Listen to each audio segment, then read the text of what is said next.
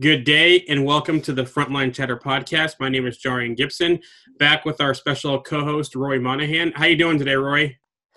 I'm doing great. Thanks for having me back, Jarian. Yeah, always great to have you on.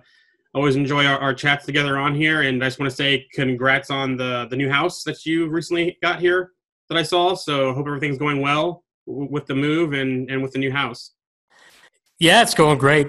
Finally have our own place after over 18 years of renting. So it's definitely a welcome change at kind of a difficult time for the world. It's a little bit strange, but it's a push or a step forward. So happy about it. Thanks so much. Great. So let's go ahead and talk about our guest today. Do you want to go ahead and kick things off, Rory? Sure, yeah. So we're here today with Tobias Kreidl. Tobias has one of the most interesting backgrounds of any techie you could meet. He has a PhD in astronomy and worked as an astronomer and sysadmin for over 15 years before making the jump into purely tech-related roles. If you have worked with XenServer in particular, you've most likely heard of Tobias or read his material, as he has been an authority on this hypervisor for some time. Tobias has also been on the CUGC committee since its inception and enjoyed multiple years in the elite CTP program before taking retirement from both the program and his incredible career.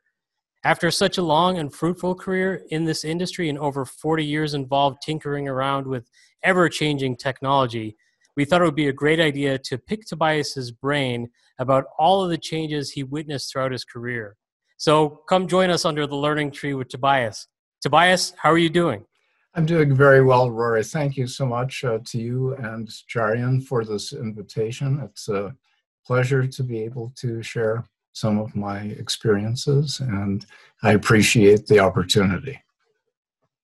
Well, great. Welcome, and we're good to have you on. And I think our first interaction, Tobias, was actually through the discussion forums on Citrix, and until we finally got to meet in person at, I think, a Synergy years ago. So happy to have you on. Thank you. That's exactly correct. I remember looking for you. It's probably been 7 years or so ago, roughly speaking, and being very delighted to finally have the opportunity to meet you in person and pick your brain a little bit. So, yes, great memories there, Jarian. Thank you. So let's kind of jump into things. As mentioned in the intro, you actually have a PhD in astronomy, and so you worked as an astronomer, but also being a sysadmin. So can you kind of explain and tell us about that? Sure, absolutely. Starting back in the late 60s and early 1970s, there was a huge paradigm shift in astronomy where beforehand almost everything was analog in some means or the other. In other words, when you would take an image of the stars or a galaxy or whatever, you would typically use a photographic plate. And even long before CCD technology and other types of detectors, people started very quickly realizing that being able to analyze data in an analog way was just not very efficient and also couldn't be quantized very well. And consequently, some of the first things that were done were the digitization of various photographic plates so that you had numbers to work with. The huge aspect of having numbers to work with is that you have then things that you can analyze in very reproducible ways, and you can revisit them and so forth. In order to do that, of course, you needed computer systems. And long after the first electromechanical calculators that were used extensively, some of the first things used were, of course, mainframes. And then as the need to interact with data became greater, then there was a very huge move into the so-called mini computer industry, which became affordable refrigerator-sized devices that required a huge amount of power and cooling, but nevertheless allowed the opportunity for data scientists of many types to be able to actually start analyzing data and being able to do it very, very quickly and very accurately. And that really revolutionized, I think, a lot of the field of astronomy as well as many other sciences. And as a consequence of all that, obviously, in order to be able to do this analysis, you had to start learning how to use computer systems. This is something that, of course, now is self-understood as a fundamental part of being a scientist. But back then, it was sort of like, you know, which direction do you really want to go? And to me, having already been intrigued with computers for quite some time before that, I saw it as a golden opportunity to really get into something that looked like it was going to be very, very exciting and very, very useful. So that kind of led you down the path of getting into IT and becoming an IT guy and kind of pushing things to that way of your career? Yeah, absolutely. I was involved in astronomy as an astronomer, and of course doing a lot of data processing for somewhat over 15 years. One of the interesting things that happens, as you fellows know as well as anyone else, that many people who get into system administration do not pursue that intentionally. What happens, I think, is as some people become more involved with computer systems, that they, again, naturally become more interested in the inner workings.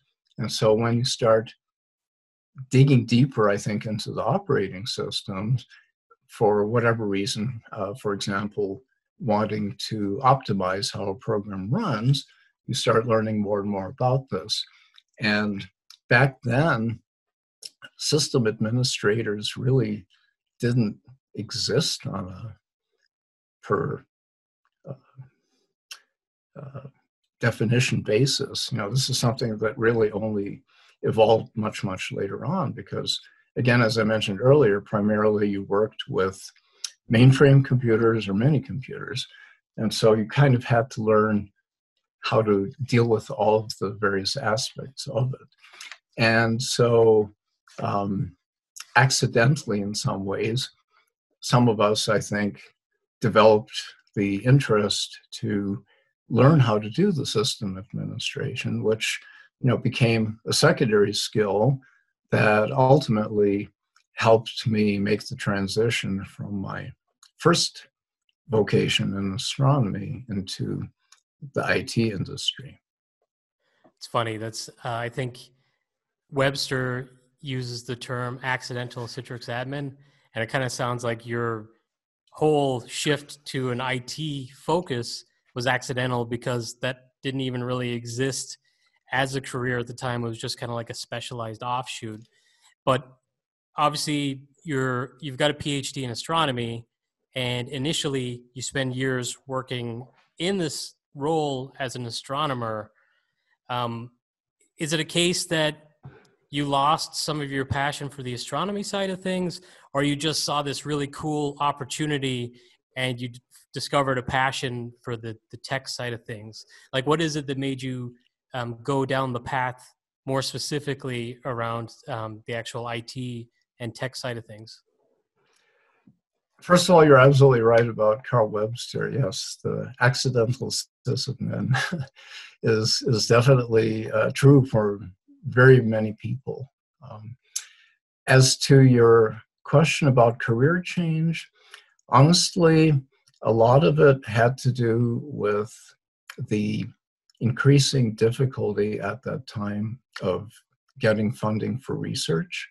I think there was a huge influx of people studying astronomy at the time because there was so much going on that was just absolutely fascinating.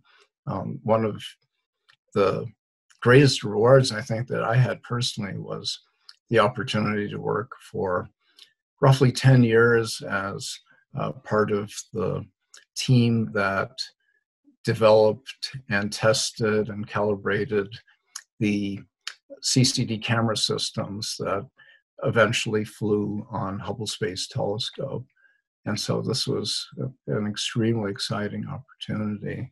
And what's the abbreviation CCD? You actually mentioned that earlier, and I didn't want to sound stupid and ask. Sure, it stands for Charge Coupled Device. And of course, the CCDs at the time, just the chips alone cost tens of thousands of dollars. In many cases, they had to be hand polished in order to bring out certain characteristics. And they were also typically, because of the high noise levels, they had to be cooled down to very, very low temperatures, like minus 100 Celsius or so, using liquid nitrogen. And so this was not, just something you could carry around in your cell phone that we're so used to now and don't even think, anything about. But way back then, this was an extremely new and extremely sensitive and expensive technology, and very, very cumbersome to use. But again, in the following decades, of course, as the technology became better understood, now it's a commodity item, but very, very different, of course, from way back when.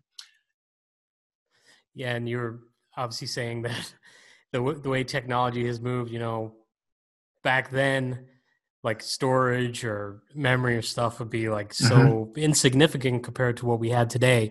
But when you initially made that jump into more of a specific IT role, what are some of the technologies? I don't know. I'm sure it wasn't end user computing because that wasn't even a term until a few years ago. But what were some of the products and software and technologies that you worked with in your, first dedicated IT role? Well, again, like I said, a lot of the change in career was really economic. And, I had a young daughter at the time, and the stability of the family, took precedence. And so I made that shift into the IT industry, and specifically into the academic area at Northern Arizona University. The first main project that I can think of is that at that time, NAU had a Honeywell centralized computer system, and just a couple percent of the students had any kind of an email account. And so one of the first major projects was to start building up a system that would provide basic utilities to our students, including email. But of course, IRC was a huge thing at the time. And, just some basic storage functionality. And hence, over the next few years, the number of students with email accounts grew from just a few percent to 100%. And that was, one major activity. The other thing that I thought was extremely exciting, which I had played a little bit with at the Institute where I was working a little bit beforehand, was the World Wide Web.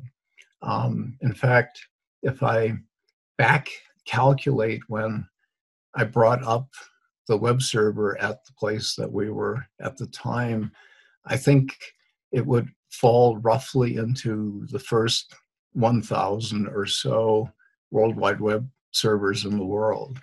And that, to me, looked extremely exciting, especially looking at content delivery for education and the ability to deliver such materials in ways that were really fundamentally different from anything else that had existed beforehand. And so one of the first things I pushed for was, we've got to start bringing up websites and learn this technology, because it's going to play an extremely important role in content delivery and overall in the educational area.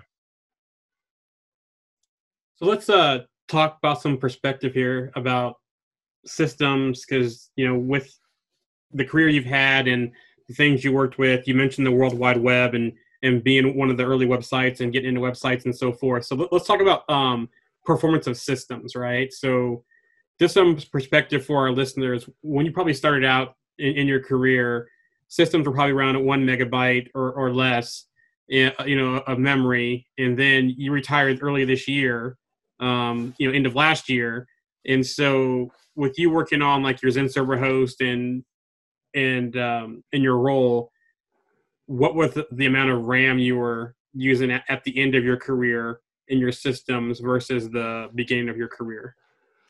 That's a really interesting question.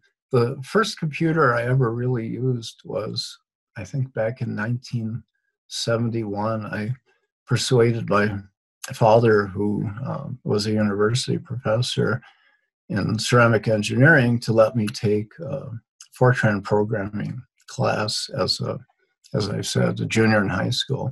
And so he managed to get me in, and this was an IBM 360 mainframe. And this, of course, involved, punching cards and so on and so forth. I'm not sure how much memory that thing had, but the main computers that I ended up using, once I went into college, were a central control data system. And then we had initially a PDP-12 from Digital Equipment Corporation. And I can't remember exactly. There were two different variations. One had 8 kilobytes and one had 16 kilobytes of memory. Not megabytes, kilobytes. And the only way you could get certain programs to fit in, I remember, was at certain times I had to actually reduce the number of letters in the variables in order to save a byte or two here or there. So this then evolved into larger mini computers that typically had, like you said, on the order of, a megabyte or a few megabytes. One of the early Sun Microsystems boxes we had, I believe, had 8 megabytes of memory. And as things progressed, I think the latest Zen servers that I brought up and administered, I believe, had around 256 gigabytes of memory. So you're talking multiple orders of magnitude over that sort of a time scale. And with that, of course, not only the amount of memory, but the processor speed, enabling one to do things later on that I think people only dreamed about earlier on. It's really phenomenal, and way more, I think, than many of us, at least at the time, envisioned would ever be possible. That's pretty amazing just hearing you talk about, like, even companies like Digital and Sun Microsystems, and obviously Digital were acquired many years ago, but there not only been changes in the technology, but also changes in the large established companies who were probably the vendors you relied on throughout your career. But I guess more from a technology perspective, say it's hard to maybe pin down certain products because so much has changed, but operating systems have been like the foundation of everything that everyone has done pretty much. And I know that you're pretty well versed on Linux. Can you tell us about which operating systems you have worked on and supported through your career? Have you mostly been Linux focused and kind of later Windows? What did you start out and maybe transition to in terms of operating systems? Sure, Rory. It's really such a huge list that I actually cheated and wrote some of this down because I had to go back and really comb my brain to remember some of this. Starting really with, as I mentioned, the IBM 360 and the control data system. which I believe was a Cyber 73. It used an operating system called NOSB, which was Network Operating System Batch Environment. The early digital equipment machines used, well, the PDP-12 used the Dial operating system. The PDP-11s and LSI-11s ran RT-11 and RSX-11M. Later on, we started using various VAX machines, also from DEC, that used VMS, and to some degree, the DEC Alpha, for example, used OpenVMS. Then came Sun Microsystems machines, which were, the first Linux-based machines that we used in earnest. We played around a little bit with, some of the Motorola 68,000 series machines to some degree. But these early Sun machines ran Sun OS, and then later Solaris of various versions. And then, of course, moving on eventually into pure Linux systems that we ran, at least at NU, primarily under Red Hat, were primarily various versions of enterprise Linux, as well as CentOS. So yeah, quite the extensive range of machines. I think there was a little bit of HP UX that I had to do at one point or the other, but some of those details are now a little bit faded.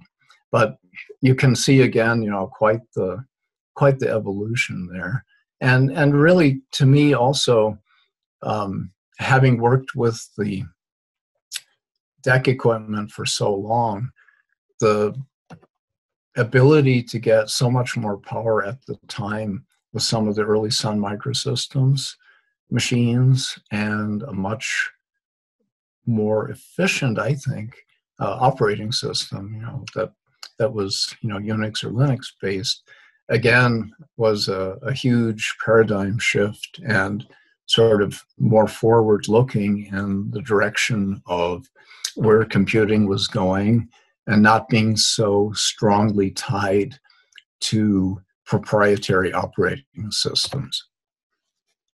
Speaking of that, so since you went through HP and Sun and DEC, and then talking about CentOS and Linux in general and Red Hat, so obviously, you predate Microsoft before Microsoft became big and mainstream, or even probably wasn't even thought about. So when did that get on your radar, and how was that transition going from primarily Linux-based going to Windows-based?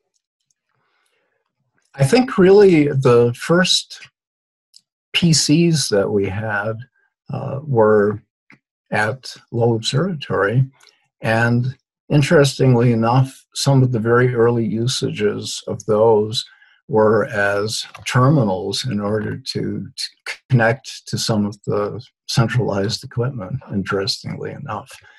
It's funny the way that people use one tool for one purpose and then later realize, not only can I use this as a somewhat smarter terminal, but hey, I can actually do things like word processing and spreadsheets and things along those lines.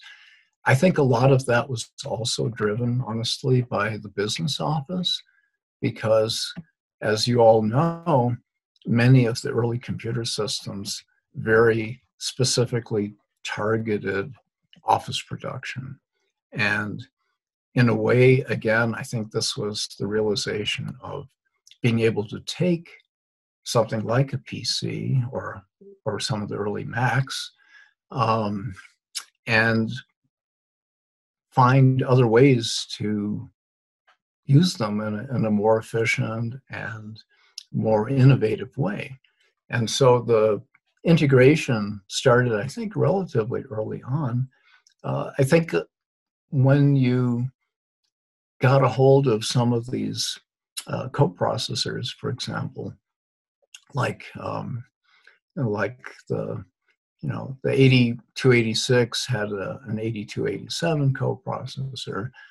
You could accelerate your means of doing calculations, even with a simple machine, enormously. Some of the early experiments I recall doing yielded gains of something like a factor of 6 or 7 or so in the numeric processing.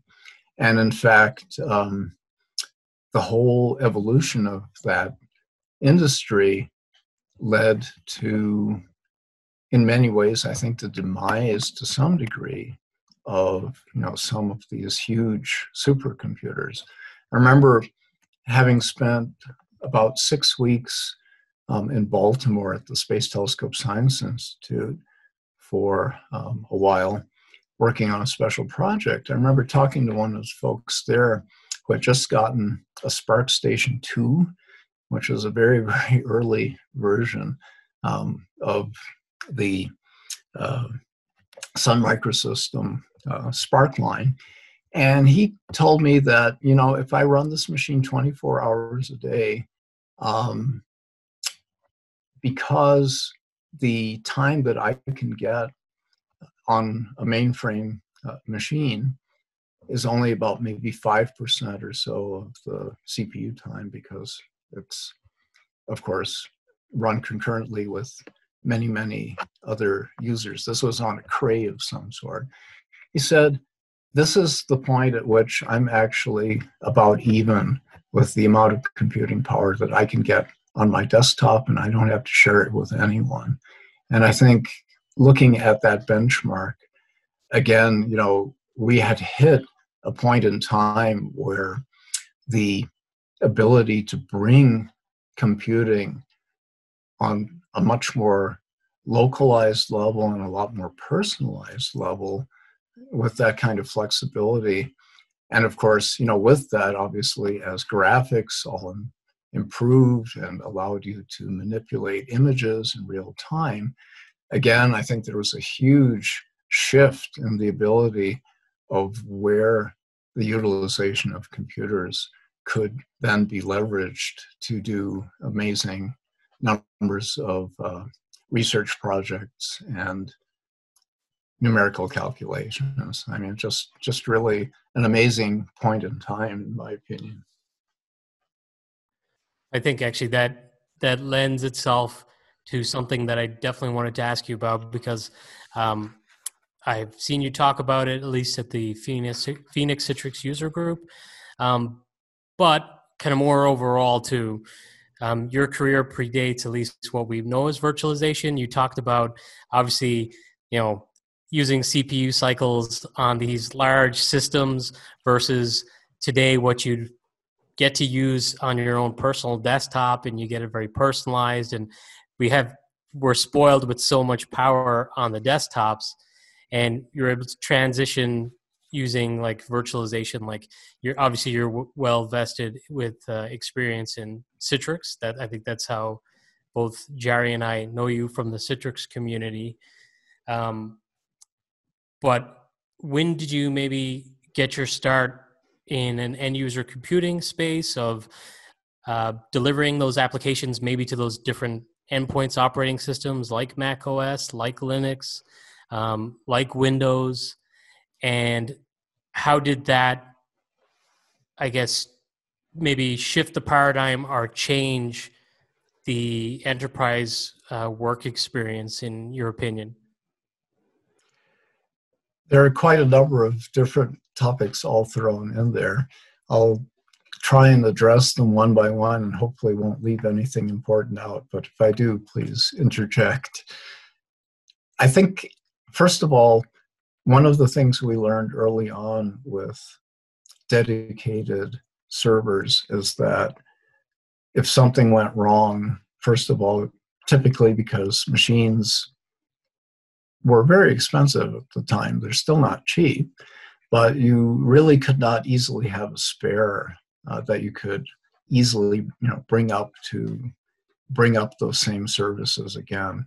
The other thing I think that one realized very early on is that if we needed to experiment with doing some kind of an update or implementing some new programs, we really didn't have the means to do that other than to use a production machine. And the universities, I think in general, are, not endowed with, that much money that they would be so willing to say, oh, well, you can just have a spare machine on the side that you can play around with. And I remember talking to one of my coworkers, Tim Bond, at the time, and he said, hey, Tobias, come and take a look at this. There's this interesting product called, I believe it was called Red Hat Cluster, that came out, gosh, this must have been easily 15 or more years ago. And this allows one to virtualize machines running on one physical piece of hardware. And the light bulb just flashed, I think, thinking, wow, this is the ticket out of the issue of having to have multiple expensive machines to serve the purpose both as machines that we can do development on, as well as having additional power to provide services in the event that something went wrong. And so we played around with that for a while. It was not the greatest, most stable product, but the results, I think, were convincing enough that I was able to go to my boss and say, hey, this virtualization technology is going to be something extremely exciting. We then purchased some basic VMware licenses that we ran, I think for about a year or two, and we're very, very impressed with its performance. The main deterring factor, I think, at the time was the cost.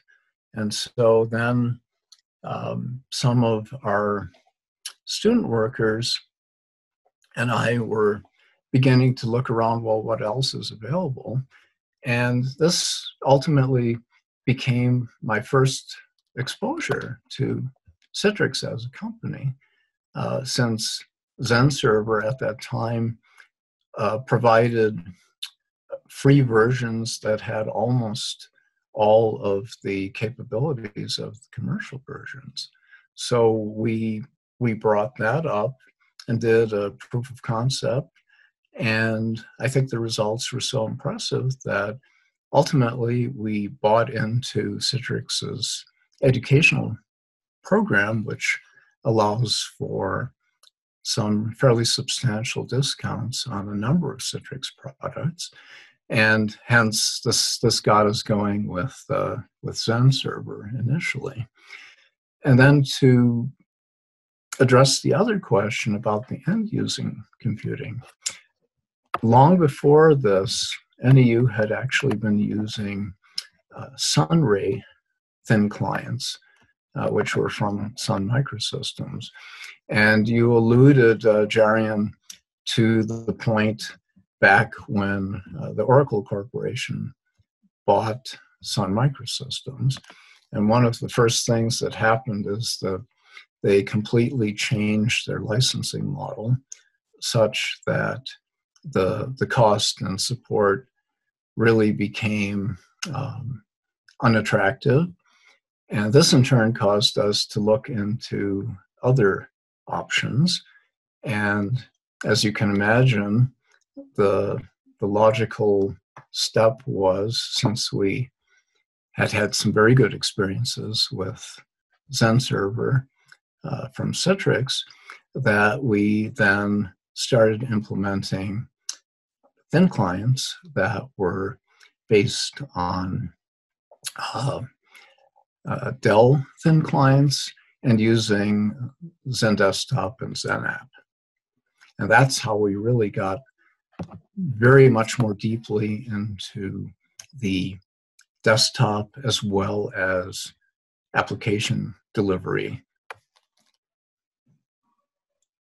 And so, yeah, that's interesting. You mentioned Sunray because I remember those. I had a brief time with those earlier in my career. And you mentioned, virtualization. So that sounds like it did change the game for you.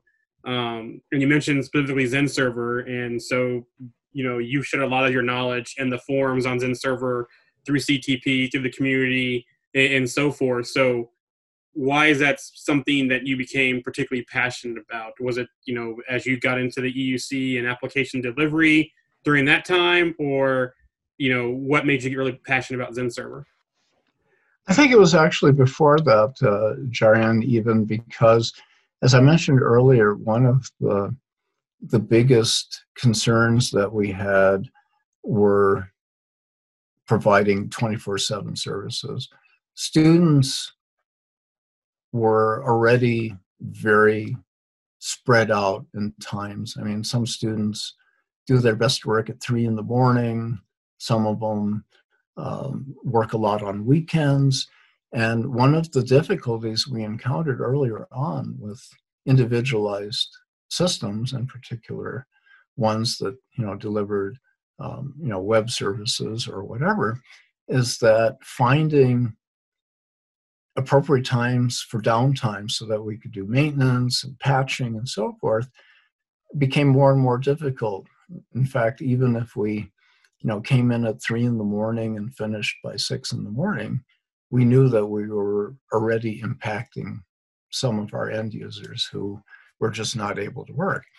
Consequently, being able to provide the virtualization meant that we could continue to provide these services while some of these VMs, the virtual machines, were being serviced without any kind of interruption whatsoever, moving again towards a 24/7 shop.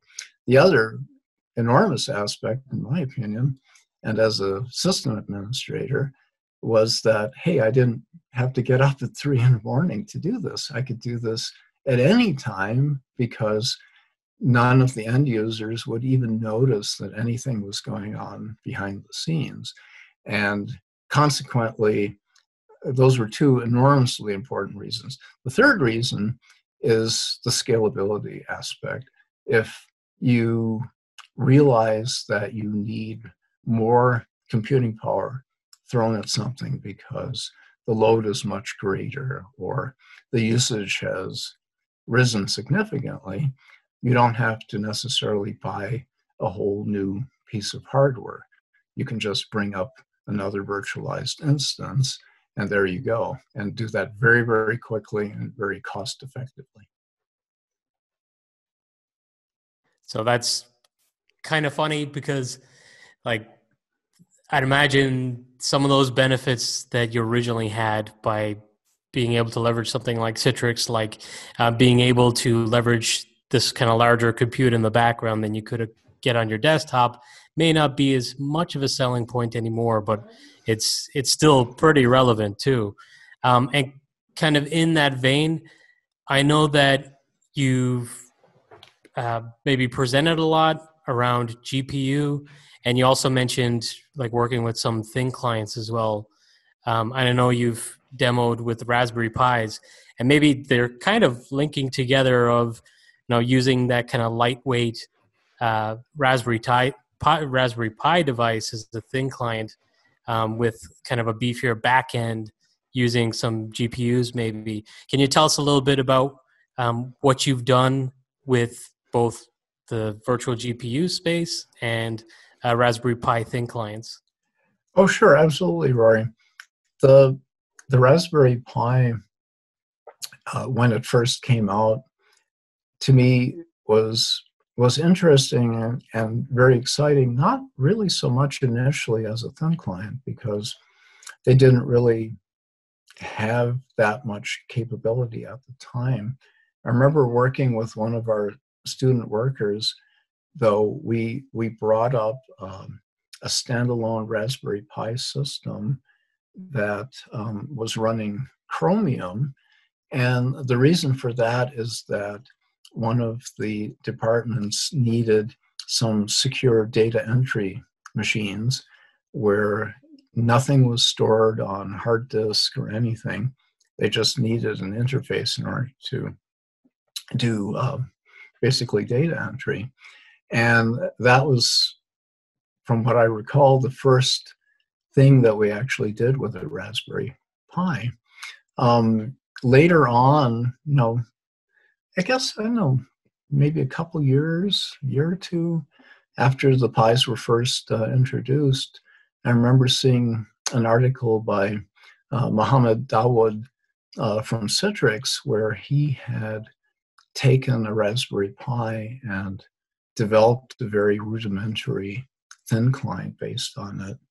And that really caught my attention, and thought, wow, if we can actually produce thin clients with this very, very inexpensive device and do the same things that we can with thin clients that cost many, many times as much, the cost savings and ability to maintain and support these things will be so much cheaper and so much more efficient. And so I started playing around with these things, and then eventually I got a chance to meet Chris Fleck at Phoenix, one of the vice presidents, and he had started this much more intense project of really putting time and effort into the Raspberry Pi as a thin client. And through that project, in fact, Rachel Berry, she actually introduced me to Eben Upton at the Raspberry Pi Foundation. And so I had a chance to interact with him a little bit. And sure enough, as you all know, eventually the Pi came out a couple of years ago. I think it's been already, it might actually be 3 now, as a viable thin client. And seeing now, years later, it's been 5 or 6 years, I think, since the Pi first was released, which I believe was on February 29th. Interestingly enough, I know it was a leap year, that its power has grown easily by an order of magnitude. And there are amazing things now that people are able to do with them as thin clients.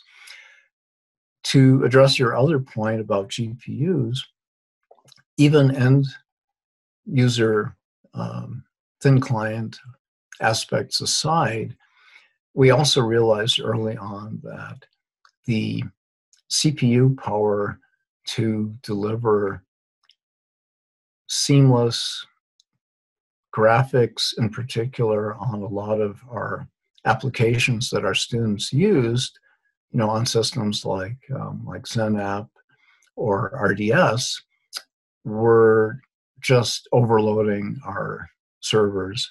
They just did not have the CPU power to be able to deliver the performance.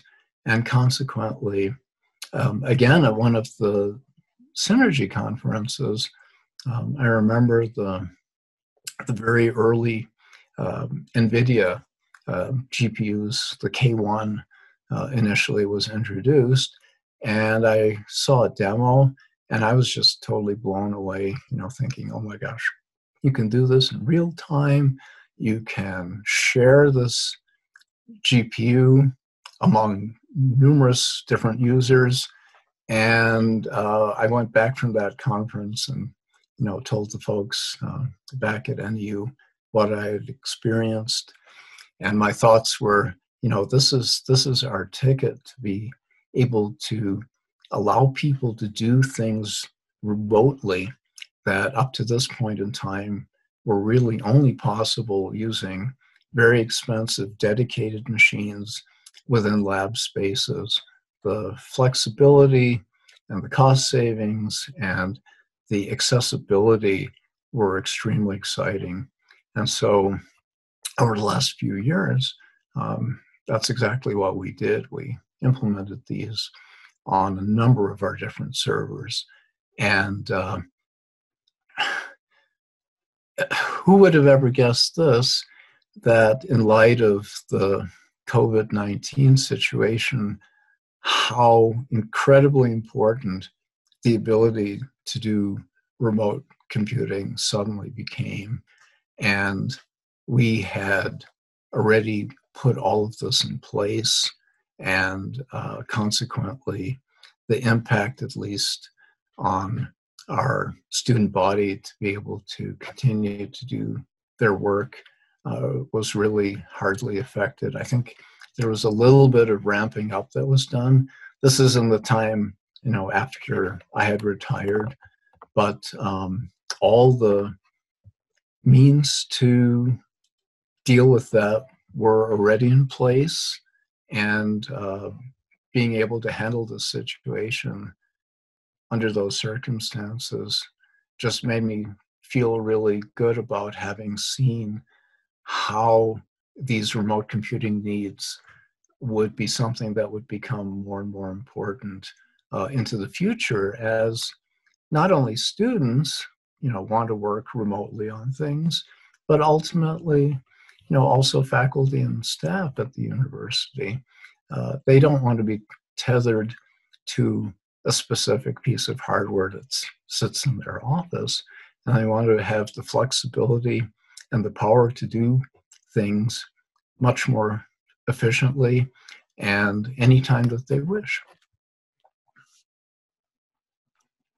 So, as you talk to about many things that have changed over your career, Raspberry Pi, GPU, Zen server, in-user computing, virtualization, even changes in hardware and performance.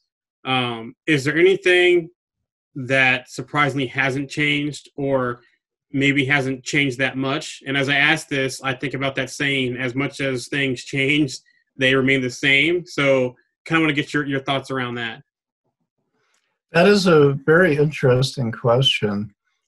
A couple things come to mind.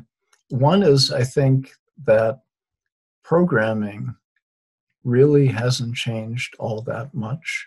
It's still a process that people have to go through, just like learning any kind of a language, be it a spoken language or a computing language.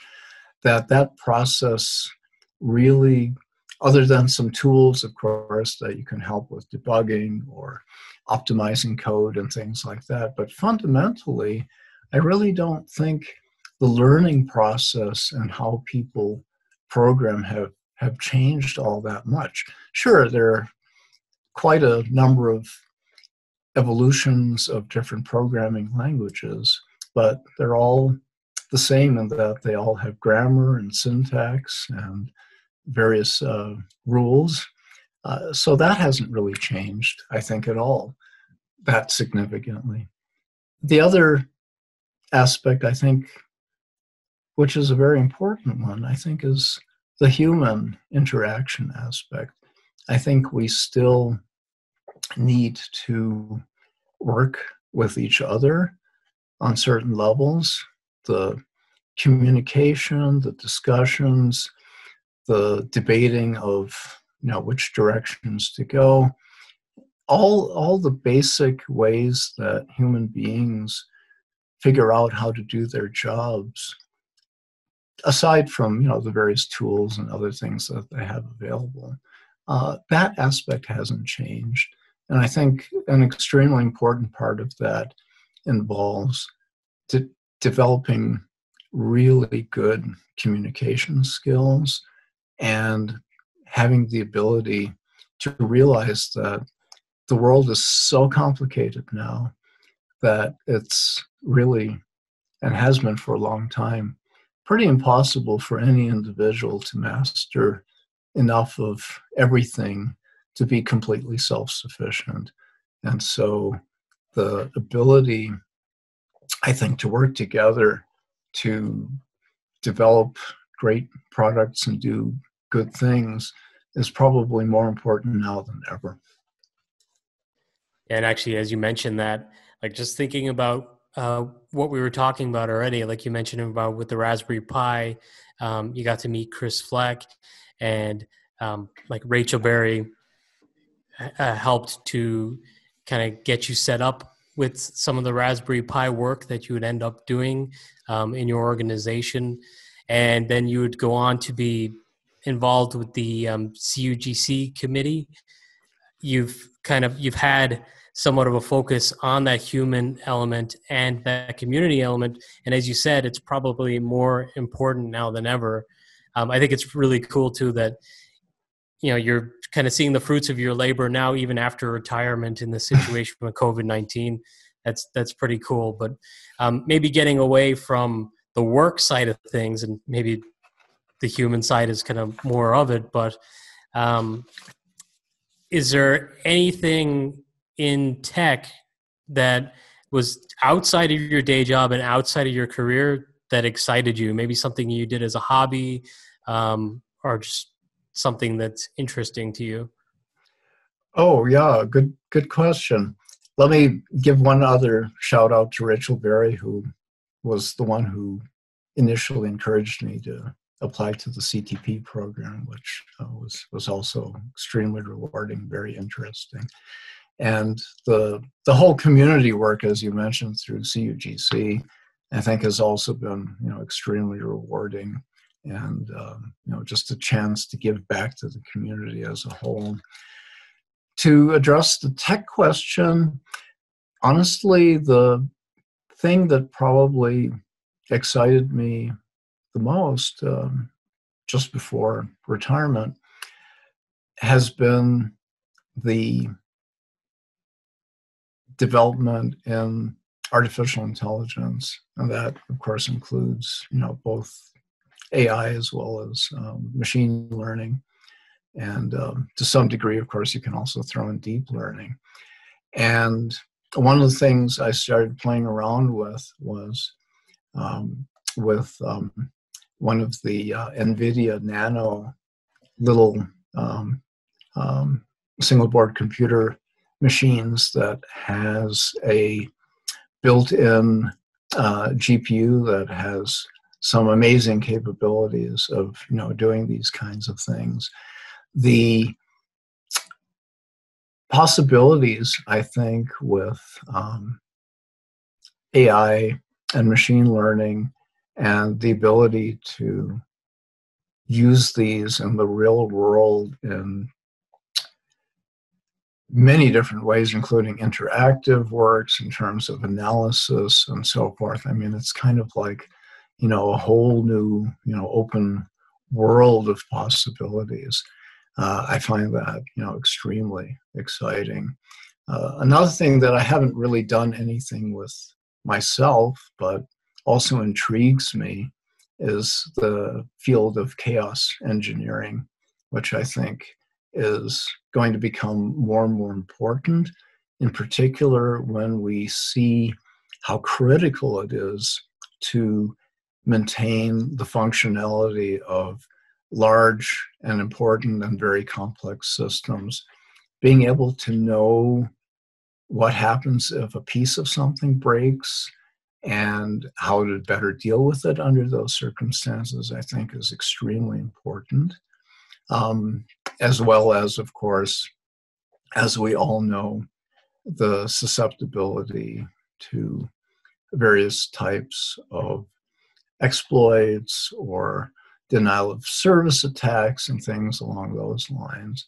And so it's something, you know, that has also intrigued me. And, you know, while I'm not really involved in it in any level at this point in time, I just love, you know, reading about, you know, stuff like that. And let me just throw in also that, you know, I do keep up with reading some of the amazing developments in the field of astronomy. It's still an area that completely intrigues me and excites me, and seeing not only what is going on in astronomy per se, but also in terms of the development of spacecraft and rocket-based delivery systems. It's a very, very exciting time.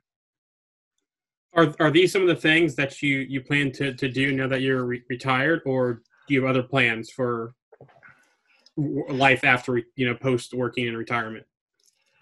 I think, Jarian, that just, laying down everything cold turkey and, making a huge switch from one thing to another is probably something that's not very easy for a lot of people. I definitely intend to, keep my toes in the water and, continue interacting with the user community and, doing some research and some experimentation on my own. Aside from that, one of the things that my wife and I have talked about quite a bit after retirement is traveling. And unfortunately, under the current circumstances, it's not something that is that easily doable, at least not on some of the levels that we had hoped to. But that will, I think, come eventually. And that aside, there's no lack of other activities. I enjoy listening to and playing music. My wife and I are involved in some real estate and rental ventures. And, I enjoy still things like hiking and, getting into the outdoors. Honestly, boredom has never been an issue. 24 hours a day just never really seems to be enough.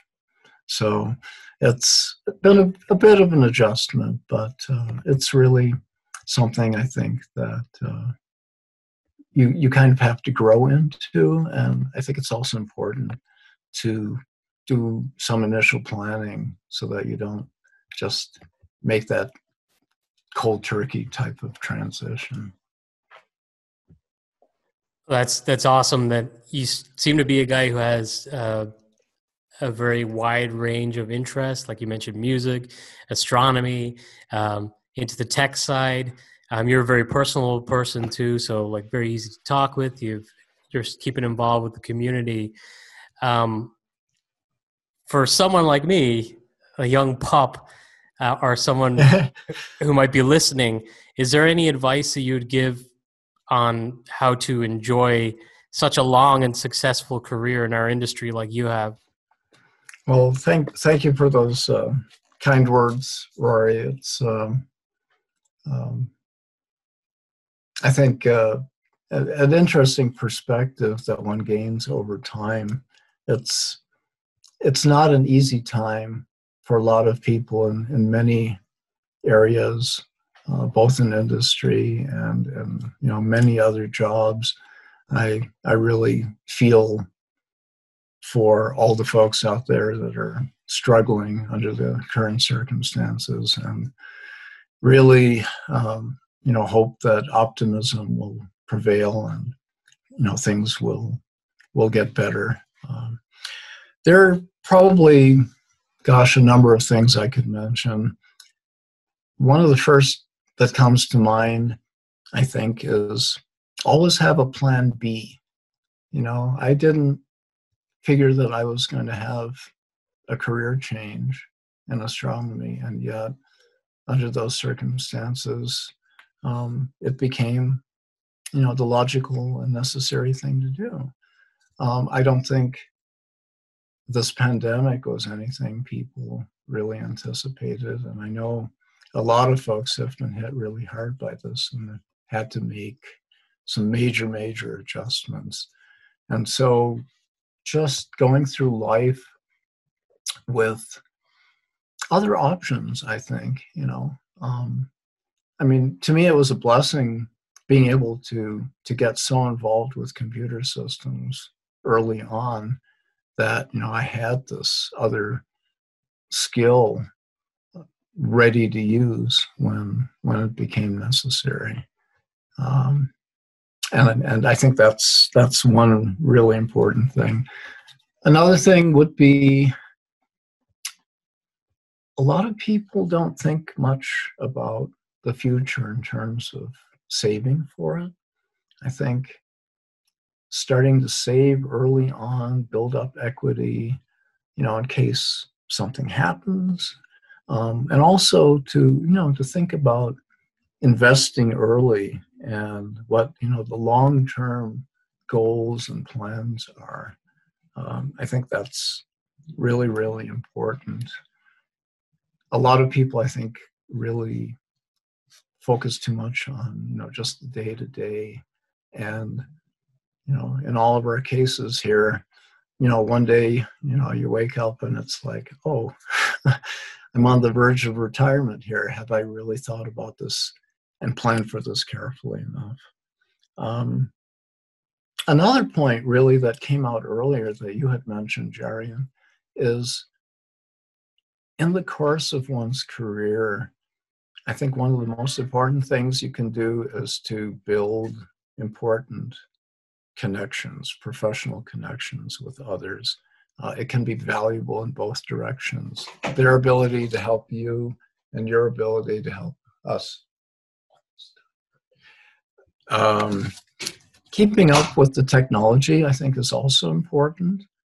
Things evolve and they change very, very quickly. And having the pulse on what is new and what the next big thing is going to be, and trying to be insightful into, not just focusing on the status quo, but, what is going to be the next big thing? What do I need to learn in order to be able to ride this next wave? And I would say the final thing is do what gives you pleasure. There's no sense in working on something that you don't really enjoy doing. Find something that you can be passionate about. Find something that interests you. Find something that you can do a good job with and makes you feel good about what you're doing and what you're accomplishing. That's very good insights there, and very good feedback, especially to those who are just getting started in their careers, and some good perspective there, just around a lot of things you mentioned. Before we close out, any additional thoughts to Tobias or Rory? Well, I just really wanted to thank you both, Jarian and Rory, for this opportunity. Again, I really, try and remain optimistic and, hope that, things are going to, continue to get better, that technology is going to be able to help the world, get through some of these things. And, if we all work together and, keep the optimism up and help each other out, this is going to be the best way to move forward. I completely agree. I cannot agree more with that statement. Yeah, well said, Tobias. And I just wanted to add that, I'm humbled and honored to get the opportunity to speak with you, to interview you after such a long and fruitful career. And I'd also like to echo that you gave some really great advice, and some of the things I'm probably guilty of overlooking myself, like investments and maybe being too dug into the day-to-day and not thinking more about the big picture. So that's some advice I need to heed myself. So I might reach out to you on a DM on Twitter to ask you some questions about that offline. So expect a DM. Yeah, well, absolutely. And not a problem. Older folks usually are more than willing to share their thoughts with anyone who's willing to listen. So thank you for those words of appreciation. And it really is an interesting perspective, I think, that one develops over the course of time. And as mentioned earlier, I think helping the community is very, very important. And as long as I think I can contribute in some way, I will continue to do that. Well, and I agree with what Roy said too about the day-to-day and perspective and big picture. So I also want to thank you as well for coming on and chatting with us today. I learned some more things I didn't know about you, but also the rundown of where you started from and how things changed. Because for myself, I think I started in the DOS and Windows 3.1 days. So getting someone's perspective that's been through it, more talking to them instead of just reading about it, I thought was very interesting and grateful to learn. So thank you for that. And I just want to say congratulations on your retirement, and I look forward to interacting with you more through the community. Thank you, Jarian, and thank you as well, Rory. I really greatly appreciate this opportunity, and it's been absolutely my pleasure. Well, thank you again, Roy, for being our special co-host. We're always here to have you work with us at Frontline Chatter Podcast. Thank you to our listeners, and we'll catch you next time.